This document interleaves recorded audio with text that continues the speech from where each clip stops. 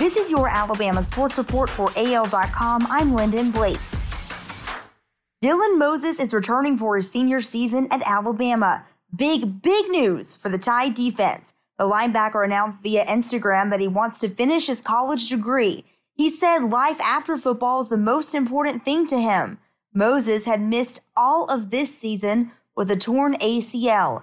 He went on to say in his post in 2020, he wants to finish his Alabama career in style and win a national championship. Nick Saban has spent the 2 weeks ahead of Wednesday's Citrus Bowl relaying the advice he gave to his NFL-bound players who had to decide whether or not to put their bodies on the line against Michigan.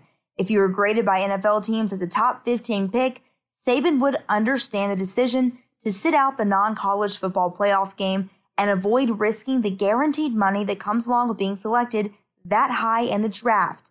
Monday evening, Saban revealed where his players were graded by league evaluators. He said, quote, "We only had one guy that has had that high of a grade, and he's not going to play in this game because he's injured. And that injury may affect his grade, unfortunately for him, right now." Saban is clearly referring to quarterback Tua Tagovailoa, who suffered a season-ending hip injury against Mississippi State last month.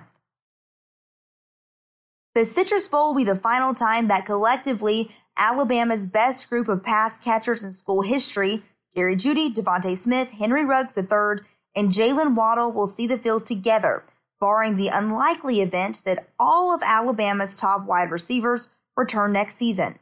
Although Waddle is a sophomore who could factor heavily into the offense's 2020 plans, the other three are juniors who have until January 20th to declare as early entrants into the upcoming NFL draft.